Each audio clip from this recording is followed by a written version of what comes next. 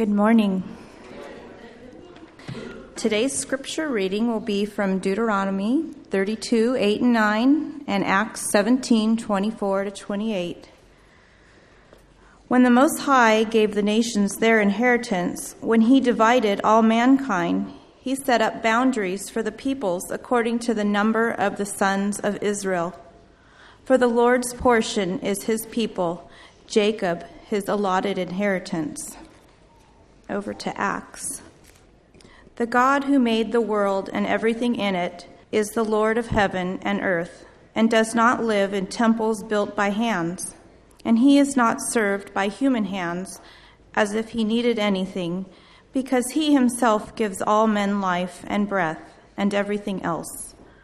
From one man he made every nation of men, that they should inhabit the whole earth, and he determined the time set for them and the exact places where they should live. God did this so that men would seek him and perhaps reach out for him and find him, though he is not far from each one of us. For in him we live and move and have our being. As some of your own poets have said, we are his offspring. Amen. Thank you so much, Joanna. I tell you, last night was interesting. I couldn't get to sleep. So that tells me God is working in a special way. You have a wonderful pastor. He's a good friend of mine. In fact, what would you look at there? Dixie, bless you. I remember. I believe I baptized you, didn't I? Yes, indeed. You brought joy to my life. It's good to see you. Pastor Honus, not only is a friend of mine, but a mentor. I was in the graduating class with his younger sister, Carrie, and then while I was an undergrad at La Sierra, he was a grad student there, and it's always an honor and a privilege when he invites me to share his pulpit, and our blessings and prayers go with him today. Let me start. I'm not a singer. But I am not embarrassed to sing either. So I'm going to sing for you. Some want the crown, but they won't bear their cross. But it takes your everything to serve the Lord. Some want bright mansions, but they won't pay the cost. But it takes your everything to serve the Lord. It takes your hands and your head and your heart. It takes your all. It takes a full surrender to serve the Lord. It takes your time and your means and your prayers lest you fall. It takes everything to serve the Lord. Some want to be seen, but they don't want to be clean. But it takes your everything to serve the Lord. Some want the fame while they live lives full of shame. But it takes your everything to serve the Lord. It takes your hands and your head and your heart. It takes your all. It takes a full surrender to serve the Lord. It takes your time and your means and your prayers lest you fall. It takes everything. It takes everything. It takes everything to serve the Lord. I've learned from many years as a pastor the importance of context for preaching. In fact, the preaching class I teach at La Sierra University, I try to teach my students that there is no generic sermon. Sermons take place in multiple, overlapping, and interacting contexts. And you know that, Pastor Dent. It's good to see you also. This morning, each one of you comes with a different physical, intellectual, emotional, and behavioral context. This is why pastors of congregations rightfully earn the responsibility and privilege of preaching to the people they shepherd. I often begin sermons at my own congregation with the request that they would love me enough to let me be wrong when I have hard messages to bring. So I come with humility this morning. There's much about your context personally and as a congregation for which I'm unaware, but I want to offer this proposition to begin the sermon. Let us try to put aside our personal context, our individual context, as best we can, to consider a more far-reaching context, a global context. Nearly 2 decades ago, I had a conversation that resulted in a major paradigm shift in my thinking. One Sabbath afternoon during lunch, I was sharing what I thought was a standard, ordinary Adventist interpretation of Daniel's vision, that great metallic, multi-metallic image in chapter 2. And when I shared this, I found out that my understanding of the standard, ordinary Adventist interpretation was aptly described as petty, parochial, and myopic. I explained how the head of gold represents the kingdom of Babylon, the breast and arms of silver represents the kingdom of Persia, the belly and thighs of brass represent the kingdom of Greece. The legs of iron represent the kingdom of Rome. And the feet of iron mixed with clay represent the divided Roman Empire. The vision climaxes with the stone representing the return of Christ, which would destroy those kingdoms, the fragmented Roman Empire. To my surprise, a friend raised a Seventh-day Adventist in Nigeria responded with these words, "Nonsense." And he replied that any oracle worthy to be named a prophecy that depicts an event as cataclysmic as the return of Christ, and yet at the same time ignores the significance of West Africa, Far East Asia, the Western Hemisphere, and the extreme borders of the civilized world, is petty, parochial, and myopic. That Sabbath afternoon chat taught me 2 lessons about growing up an American Adventist. First, I learned that end-time biblical scenarios should rightfully be expected to have a global scope. And second, I learned that my American perspective gave me a selective emphasis on what the global scenario would ultimately look like.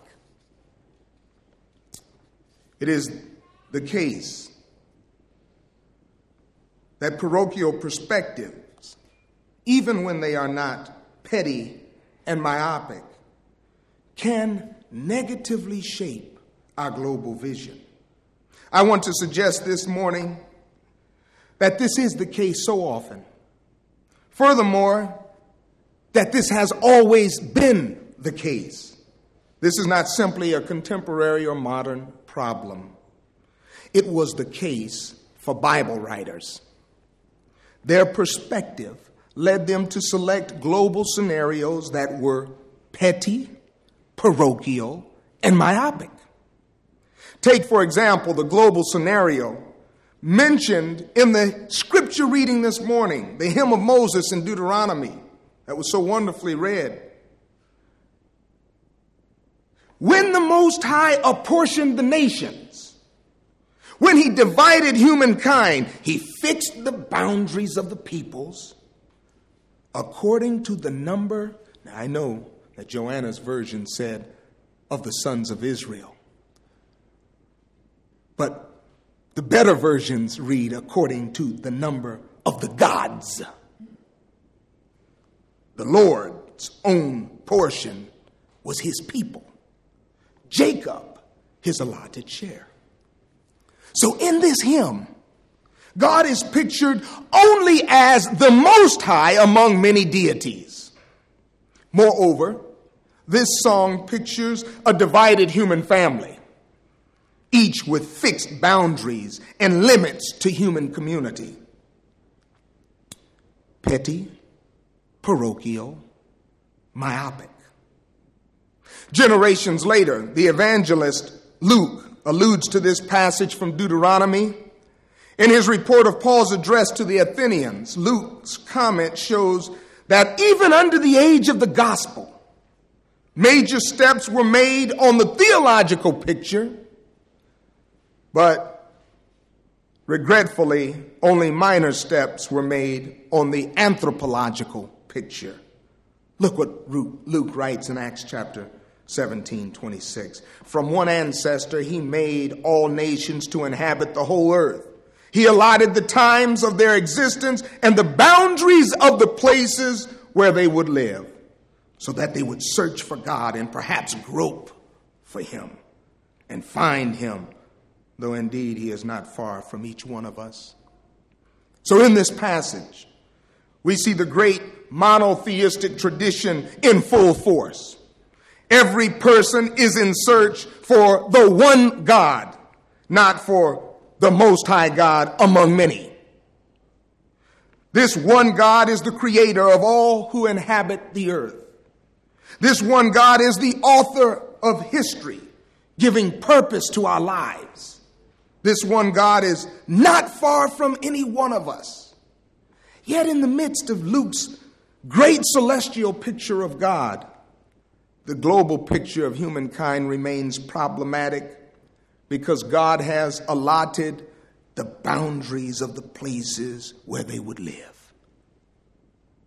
This picture maintains those same geographical boundaries to human community that the author of the hymn in Deuteronomy envisions. Petty, parochial, myopic. The contemporary world, and we've learned that this week in full force, the contemporary world with its advance in technology has given us the ability to break those spatial boundaries that divide humankind.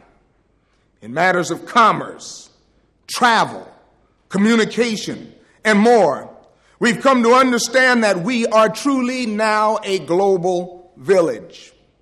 The question we face today is whether our social science can catch up to our physical science, whether our theology can catch up to our technology, whether our ethics can catch up to our ethnographies. The question today is not globalization or no globalization, but what kind of globalization will it be? Will it be a globalization with the principles of the kingdom of God, or a U.S.-led imperial or corporate globalization? If globalization is inescapable, then in all fairness, an Adventist vision for the global community should put its cards on the table. Adventists ought to be candid about where we place our emphasis when constructing a vision for the global community, a vision hopefully that is not petty, parochial, and myopic. When sketching out a biblically informed Adventist vision for global community, what scriptural themes ought we to deliberately emphasize? I say best practices would emphasize those themes that the Bible writers themselves emphasized. So first, in terms of how we preach the gospel, we ought to emphasize the social dimensions of the gospel over against the personal dimensions of the gospel. Walter Rauschenbusch, in his book, Christianity and the Social Crisis, points out that among the gospel writers, 3/4 of the evangelists, the synoptic writers, claimed that Jesus' message of good news was the kingdom of God has come, while 1/4, namely John, said Jesus' message of good news is the promise of eternal life. Rauschenbusch notes, the promise of eternal life speaks to the personal dimensions of the gospel. How do I survive the death of this body? And to hear that life is eternal and present, and that I have already passed from death into life, is good news. The kingdom of God message, however, highlights the social dimensions of the gospel. How do I get along with people in kingdom life? If the biblical record emphasizes 3/4 of the time the social dimension of the gospel, why then should our message have a different emphasis today? Why should we always be talking about a personal relationship with Jesus? Why should we be so concerned about saving souls when we damn bodies? When we look at the famous account in Jesus' ministry where he gives his inaugural address at the synagogue in Nazareth, we find a beautiful symbolic expression of how social justice ministry is a ministry of grace. Think about it. Jesus comes into the synagogue and he reads from Isaiah chapter 61, verses 1 and 2. He reads and he comments on his inspiration by the Spirit of God. The Spirit of the Lord has anointed me. He reads and he comments on his anointing. He reads and he comments on his mission to the poor. He has sent me to preach the gospel to the poor. He reads and he comments on his mission to the brokenhearted. He reads and he comments on his ministry to the captives and the prisoners. He reads and he comments on his coming as being the promised Jubilee year. But notice, Jesus does not finish the text. He does not read, nor does he comment on the rest of the verse in Isaiah 61:2. He does not proclaim the day of the Lord's vengeance. Why not? I believe it's because Jesus knows that a ministry of social justice is one that holds at bay the vengeance of God. Jesus knows that a ministry to the needs of the poor, the oppressed, the brokenhearted, captives, and prisoners is a ministry of grace. And Jesus knows that this is the picture of good news that the evangelist wants us to get. Social justice is a ministry of grace. Not only in terms of how we preach the gospel are we called to lay our cards on the table. In addition, we are called to lay them on the table in terms of how we interpret our religious heritage as Adventists. We ought to emphasize the prophetic vision of our religious tradition over against the apocalyptic vision of our religious tradition. Adventism has for too long conflated, confused, reduced the prophetic and the apocalyptic visions. I think we have reached a point where we can no longer flirt with this approach. We must be purposeful about which vision captures the heart of our mission to the world. The prophet's role was to speak out against injustice in the prophet's own day and time, to speak out against oppression and corruption and apostasy. Cornel West puts it this way: to prophesy is not to predict an outcome, but rather to identify concrete evils. To prophesy deliverance is not to call for some otherworldly paradise, but rather to generate enough faith, hope, and love to sustain the human possibilities of more freedom. The prophetic tradition does not jettison or throw aside a this worldly kind of hope only to be replaced by an otherworldly kind of hope. It doesn't do that. The prophet's message was to provoke repentance in the hopes of averting a deadly course of life, a life of rebellion. And this is captured succinctly in the record of the priestly prophet Jeremiah when he pens these words of God. He writes in his 18th chapter, "At one moment, speaking of God, I may declare concerning a nation or a kingdom that I will pluck it up and break it down and destroy it. But if that nation, concerning which I have spoken, turns from its evil, I will change my mind about the disaster that I intended to bring on it." If we would only change our ways, repent, turn away from the wrong course of action, the prophet's message was hope in this life as well as the life to come. Unlike the prophet, whose message was one of hope in this world, the apocalyptic writer gave up on this world. They offered instead a vision of another world that abandoned our agency for change in the here and now.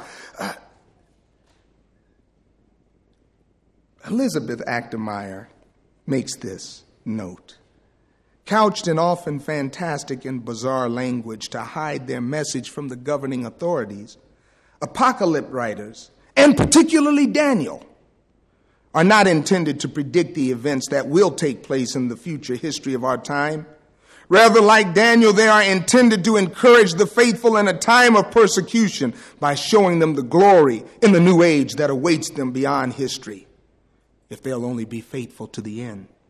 So without a doubt, there are times when all we can do is hold out hope for a new day.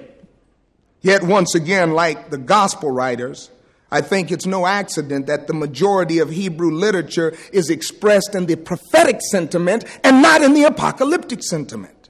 The prophetic vision invites us to new possibilities for life here and now. A prophetic ministry is a ministry that does not wait helplessly for supernatural agencies to arrange the world in such a way that it would be pleasing to us. Rather, a prophetic ministry is active, making structural change that ushers in the glory of the Lord. Just imagine how disappointed that apocalyptic writer Daniel must have been when he read the words of that letter that came from that prophetic writer Jeremiah all the way over to Mesopotamia, to the exiles. And here were the words of Jeremiah to Daniel. "Seek the welfare of the city," God says, "where I have sent you into exile, and pray to the Lord on its behalf, for in its welfare you will find your welfare." While Daniel sees Babylon as a lion at the throat of Israel, Jeremiah sees it as a city whose welfare has God's interest. God is as concerned about Babylon as God is about Jerusalem. God is as concerned about Nineveh as God is about Samaria. And today God cares as much about Rome as God cares about New York City. Today God cares as much about Baghdad as God cares about Boston. The call of prophecy is to bring about change with the weapons of love and compassion. So in terms of how we preach and in terms of how we interpret our religious heritage, we must be candid about where we place our emphasis in matters of the social gospel and in matters of the prophetic vision. Lastly, in terms of how to contextualize our theological commitment, we ought to emphasize a preferential option to the marginalized over against the elite of society. With this advent of what is called liberation theologies, we have come to learn that all theology is contextual. There is no acontextual or non-contextual view of God. There is no theory-free way of explaining who the divine is. In other words, there is no God's eye view on God. We cannot get that view on God like we can a cell or an atom or a molecule under a microscope. We don't have that objective position. We are like fish in the ocean trying to describe water when we're trying to describe God. And liberation theologies remind us to be humble and true to our context. Even if there were such a non-contextual perspective on God, it would not be a Christian perspective on the God of Jesus, born in Bethlehem of Judea, reared in Nazareth of Galilee, convicted and executed in Jerusalem. By virtue of our faith in the incarnation, we have learned that humanity no longer has permission to think of God without thinking of God as being human. Furthermore, in the humiliation of the man from Galilee, we're no longer permitted to think of God without thinking of God as one who is wounded for our transgressions, crushed for our iniquities, without beauty, no form or comeliness that we would desire him, despised, rejected. Jesus made his lot with the poor because he knew that those who oppress the poor insult their maker, but those who are kind to the needy honor him. Jesus understood that to offer ministry to the poor and outcast is to recite God's identity as their maker. In his Olivet Discourse, Jesus made it clear whom it is we encounter when we encounter the poor, the hungry, the imprisoned, the thirsty, the naked. We encounter the face of God all over again. Theology must side with the poor. Their view of God must be the privileged view of God. We must start from the underside of society, and we must end on the underside of society if we want to meet the face of God. It is my prayer that you join me in sketching out an Adventist vision for global community that is not petty, parochial, myopic, but one that emphasizes the social dimension over the personal dimension of the gospel. One that emphasizes the prophetic interpretation over the apocalyptic interpretation of our religious heritage. And one that emphasizes a preferential option for the marginalized over the elite of society. To enact this vision, to make this vision a reality, we must do more than sketch it out on paper. We must live it out on Main Street. It is one thing to think globally, but it takes more than thought in order to act locally. It's one thing to speak a word of social justice, but it takes more than plain speech to the powers that be in order to act with personal righteousness toward those who are vulnerable to our positions of power. It is one thing to be an agent of change inspired by prophetic hope, yet we know at times we are only able to hold out apocalyptic hope during the hopeless seasons of life. Finally, it is one thing to show preferential treatment to the poor, but it is quite another to push for structural change in those poverty-complicit institutions that we benefit from being connected to. So when we are able to wed our personal holiness with social justice, when we are able to marry our apocalyptic dreams with real prophetic visions, when we are able to link our elite power structures so that we aid marginal poor souls, then in truth, this gospel of the kingdom will be preached in all the world with witness to all nations. Do you want to see the end come?